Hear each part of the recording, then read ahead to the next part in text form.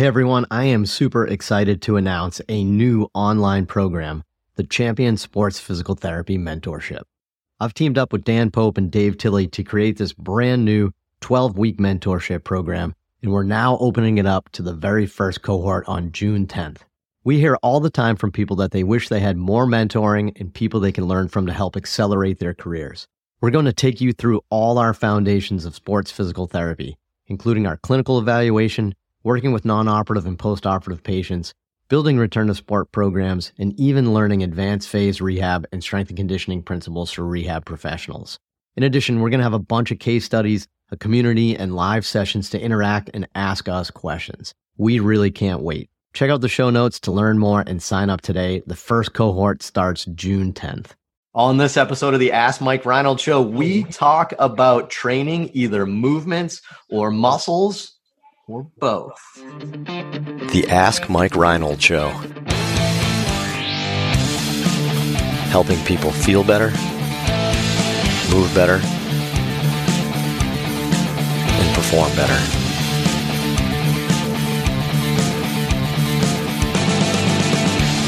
Before we get to the podcast, I wanted to make sure you knew about my free online course on the Introduction to Performance Therapy and Training. If you want to learn how to get started optimizing and enhancing performance, this is the course for you. Head to MikeReinold.com/performance to sign up today.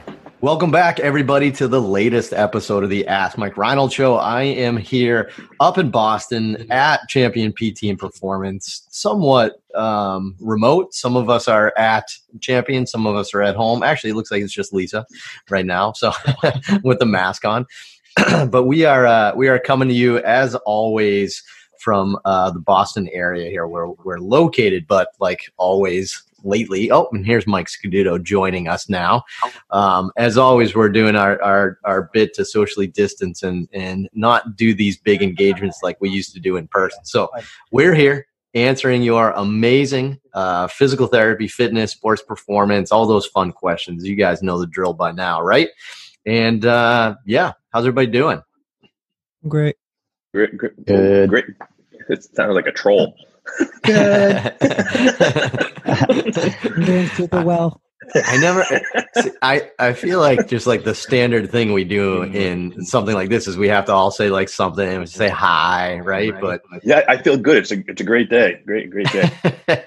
So anyway, all right. So let's get to our first amazing question, because all of our questions are amazing, because all of our listeners are amazing. But our first question, this is a good one here. I've been excited about this one.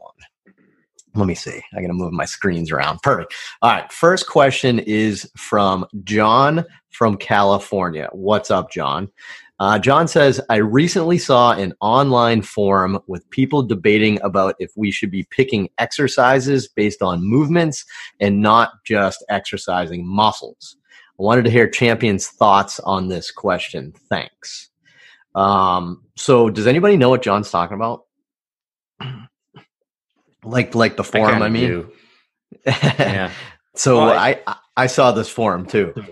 Dan, did you say you saw it? Well, I didn't see the exact form, but I think this argument's been around for a couple decades, and at least I saw it initially in the strength and conditioning world. And what I think they're talking about, and I might be wrong, is that there's this idea that one is more superior to the other, and it's kind of like general strength conditioning versus bodybuilding. You know, bodybuilding's got a terrible rap.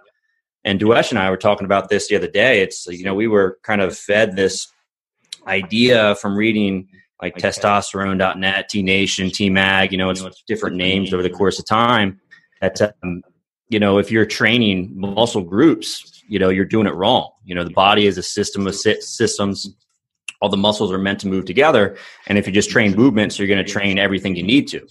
And what's funny is it created this sense of elitism, I think, in the strength and conditioning community, to the point where people are afraid to train their arms and afraid to train, you know, their calves. You know, when it became hips, posterior chain, and that's pretty much it, right? We train all of these movements, but we don't really care about the muscle groups.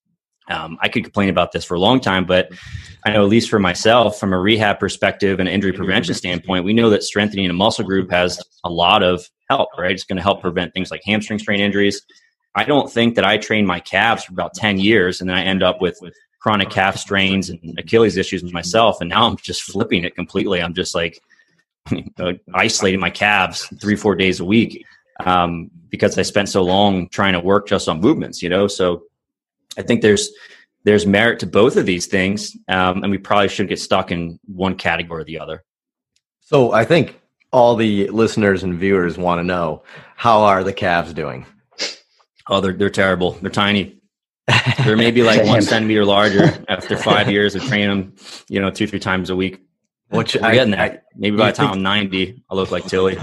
I think we could argue. I think you just proved the point in the other direction that maybe isolated training doesn't work. But it's fun. It's funny. Everybody wants to talk about biceps and calves, right? Those are like the two ones that always get. I think they get the it's the non-functional crowd, right?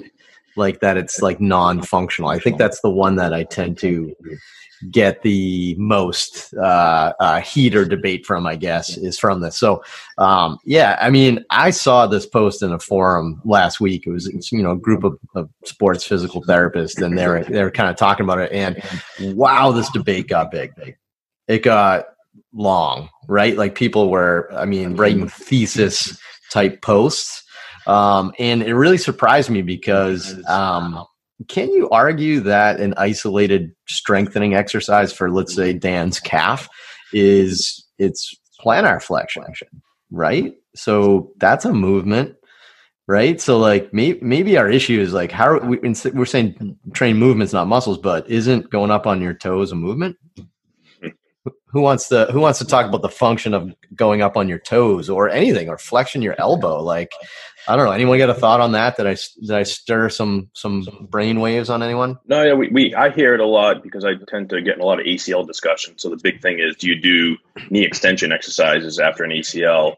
Never mind the whole, full range of motion versus limited range of motion, but just do you do an isolated knee extension to get a quadricep isolated exercise? I say yes, right? Like, what's the best way to isolate the quad? Do a knee extension, but people say that's not functional. How often are you doing a resisted knee extension during the day? Well, if you really want to isolate the quad and get the quad the strongest as possible, and you're doing squats and lunges and deadlifts and anything else that's going to help facilitate that, then I think that's the best way to do it. The best way we test quad strength is to do an isokinetic test of knee extension, right? Like that's our best way. We're not measuring necessarily in other ways. We're trying to measure either isometric contraction or isokinetic contraction. So I still am in the camp like Dan. I think most of us are, or all of us are in our group, is it's a blend of both, right? You do some isolated stuff and you also do some movement type stuff. I think it's just kind of common sense. I don't understand this debate, why it's still kind of lingering out there. I don't know. Does everybody just love debating? Oh yeah, at this point, yeah, social media is just chaos. Yeah. This particular forum too. Probably none of them listen to this podcast, but this particular forum, it's like they have a like a hot point of the week, which is like, tell them maybe that's how we're supposed to grow as a profession. I don't know. It's just, but it's like, hey, let's all talk. Let's throw something out and argue about it for a week. Like I don't know. Maybe that's. I don't know. Maybe that's good, right? I don't know. Yeah. Anyway, I'll stop talking about that. But I don't know. I mean, I'd love to hear some other thoughts here. I think Lenny and Dan just said it really well. Like, I think you guys talked really good about the importance of both. I don't know. Maybe throw it out to Dewesh, who's our fitness director at Champion. But Dewey, like for us, right? I think when somebody comes to you healthy, we're going to write them a program that trains movement patterns because we want to enhance their function, and functions more movement patterns to an extent. But if somebody has an isolated weakness of a muscle, like Lenny kind of said, then we're also going to isolate and strengthen that muscle, right? So I don't know. Can you elaborate on our approach? Like if you're bringing somebody through an assessment and you see, they have some weakness, maybe they can't do like a gross movement pattern. What would you do? Yeah, I mean, we definitely isolate when we need to, right? I think what Lenny and Dan said about doing both, that 100% applies to PT and fitness. Obviously, like we're there to improve performance. And if that means that we isolate, hip extensors a little bit more and hip ERs a little bit more, like that's fine. And then on that same boat, listen, if someone comes in and they say, one of my big goals is I want to have bigger arms because it's going to make me feel better. Yeah, we're going to isolate biceps and triceps. Right? I don't think that I'm going to like go to jail for doing that. Yeah, I mean, if somebody's an athlete and they come to us, right, a champion, we're going to look at the movement patterns that they need to perform to succeed, right? Mm-hmm. And we're going to make those movement patterns as strong as we can, right? But if they also need some isolated strengthening of an area that is a little bit behind, then yeah, there's no reason not to include that, right? Yeah. So, sure. Dave, what do you think? I've been dying to hear your thoughts here. I know you've been holding back on us.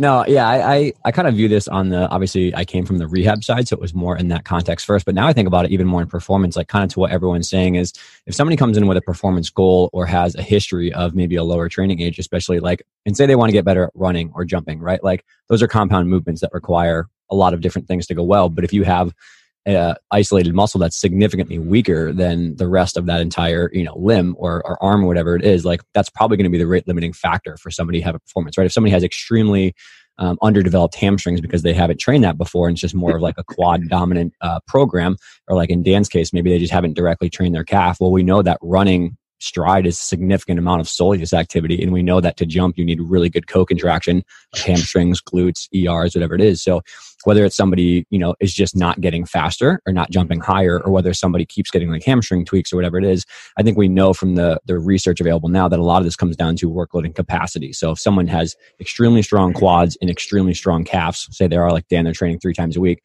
but they never do specific hamstring training.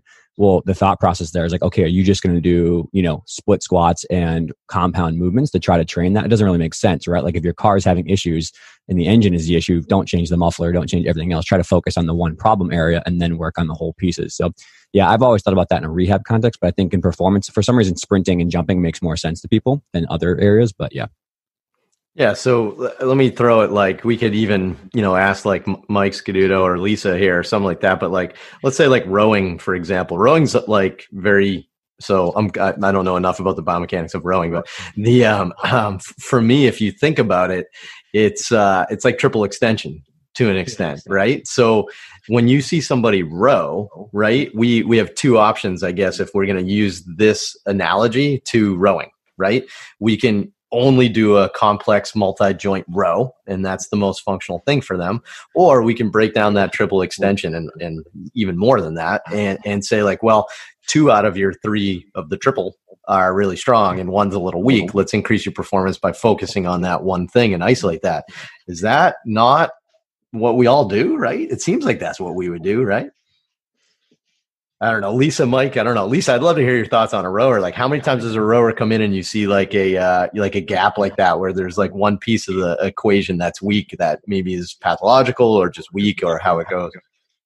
Probably like 95% of the time.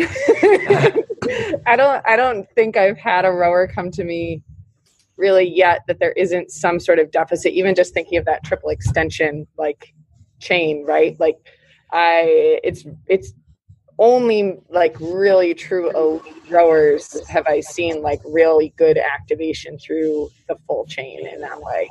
And even then there's usually like pieces that are better than others. So when we're talking performance, like you would still, focus more individually on one group or one muscle to make it all function better. Yeah, I mean, as everybody's been talking, I've definitely been thinking I really don't think I've worked with an athlete yet who wouldn't benefit from some more isolated training to make the overall picture better. Like even if they're generally a strong person or a healthy person or good mover, like usually there's something that you can improve their overall like explosiveness or, like stability or something by isolating. Like, for rowers, for example, we move forward and backwards. We never move side to side. So the second you ask anyone to move side to side, like there's deficits, and working on those, whether rotationally or laterally, like improve their ability to move forward and backwards. So it I don't think it's ever not helpful to isolate things. Nailed it. And I think that's kind of the key to me is making sure that we break down all these activities. Like a functional movement has isolated components to it. So, interesting. But Dewesh, did you have something else you wanted to add? Go ahead, Dewey. Lenny's such a microphone hog. That's well, I was going to say, I feel like we're speaking in a vacuum. Like we just do one thing and then that's the only thing that we do. You know what I mean? Like there's a progression. There's months of strength training that's going on. At some point, you're going to do isolated stuff, right? And then you move on. You're not always doing knee extensions. You know, I mean, I do a lot of I actually kind of do after an ACL. They're doing knee extensions from like early on till very late. But it's a vacuum. When I'm talking in a vacuum, there's a progression, a regression. There's always it's a fluid, dynamic thing. You know, so to speak in these extremes, it just doesn't even make sense. Yeah, that makes sense. Sorry, Mike, go ahead. I think that's a great point that Lenny just made. I mean, if we're looking to, from a rehab perspective, especially post-operatively, it may be a little more clear-cut what the deficits are. Obviously, pretty much everyone comes out of ACL reconstruction with a weak quad, and part of our goal as physical therapists is to get them ready to do more functional movement patterns in the gym. So we have to spend that time doing the isolated strengthening of the quad. Otherwise, they're never going to be able to tolerate a split squat or a heavy loaded front squat or something like that. So I think it is a continuum that, it depends where the person is along that will change our emphasis on what we're doing. But I think it's obviously a component of both and all training principles kind of combined into one progressive plan. Man, that sounded intelligent. I heard continuum and man, good. That's what I wanted to say. I wanted to throw some big words out there. That was your dichotomy of your paradigm shift narrative was quite conclusive. Actually, if anyone's watching the YouTube version, you can't see my mouth moving, so it actually wasn't even me talking.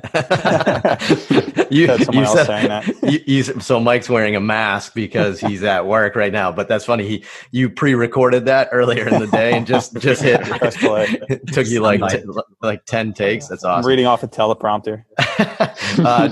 Dewesh, you want to close this out with any final thoughts? Yeah, I think I do have like a quick closing remark. I think like one of the biggest misconceptions is people think like when we start talking about isolated training that's all that's happening and it's like a big percentage of our training, right? If I look across like the board for all of the programs that we have for the fitness side of our things, is we're probably doing isolated movements for 5 to 10% of our training, right? Like the other 90%, we're doing, big major movement patterns that are quote unquote functional. All right, if we're still using that term. But I think people just get the fact messed up that, if we start talking about isolated training, that's all we're doing, right? But if I look across the board, we have athletes that will do isolated rotator cuff strengthening. They will do, clamshell variations to work on hip rotators. All that stuff is there, but it's a small percentage of our overall training, right? It's just a small piece of the puzzle. And I think that's the biggest thing to keep in mind. Yeah, and that kind of makes sense. It goes kind of with what Lenny said too. I bet you on our perspective with an injured person, especially over the spectrum of their injury, like perhaps acutely, we're doing 80% isolated strengthening and 20% integrated, and then that starts to slowly evolve. I guess the debate comes down is if you are literally only doing knee extension for 12 months after ACL reconstruction, that's it. But who on earth is doing that, right? Nobody's doing that, right? That's we hope. So, man, I don't know. I think we solved the debate here today, everyone. But no, I don't know. I mean, I think we bring good perspective. I think the issue isn't necessarily on the concept. The issue is probably on the debate itself, right? Is that it's a false debate of something that we're really not even debating. It's an integration of all these things. So I always say that. I mean, I posted this in the forum, but it's we strengthen isolated weakness and we train movements. Right. So maybe that's another concept too, strengthening or training. Training is I want to get somebody to be faster, stronger, more powerful in a certain movement pattern. Whereas I want somebody to get isolated strong in Dan's calves. Right. So something like that. So that's how we would put it all together. So I'd train Dan's vertical jump and Dan's going to isolated strengthen his extremely small sized calves that he has. So if you try to put all that together, that's our debate together. So hopefully this helped. If you have questions like that, please head to the website, head to MikeReinl.com, click on that podcast link, and you can keep asking away anything you want to talk about related to these types of things. Hopefully we'll get to. And in the future, please head to iTunes, Spotify, rate and review us, and we will see you on the next episode. Thanks so much for listening to the podcast. If you have a question you'd like us to answer, head to MikeReinl.com/podcast and fill out the form to submit your question. If you enjoyed this podcast, please subscribe, rate, and review us on Apple Podcasts, Spotify, or wherever you listen to your podcast. And please share this with your friends to help spread the word. It would really mean so much to us. Please check out all my online courses, articles, newsletter, and more at MikeReinold.com. There's always a ton of great perks for my newsletter subscribers. And be sure to check for my other podcast, the Sports Physical Therapy Podcast, where I go deep into topics and interview leaders within our field. See you on the next episode.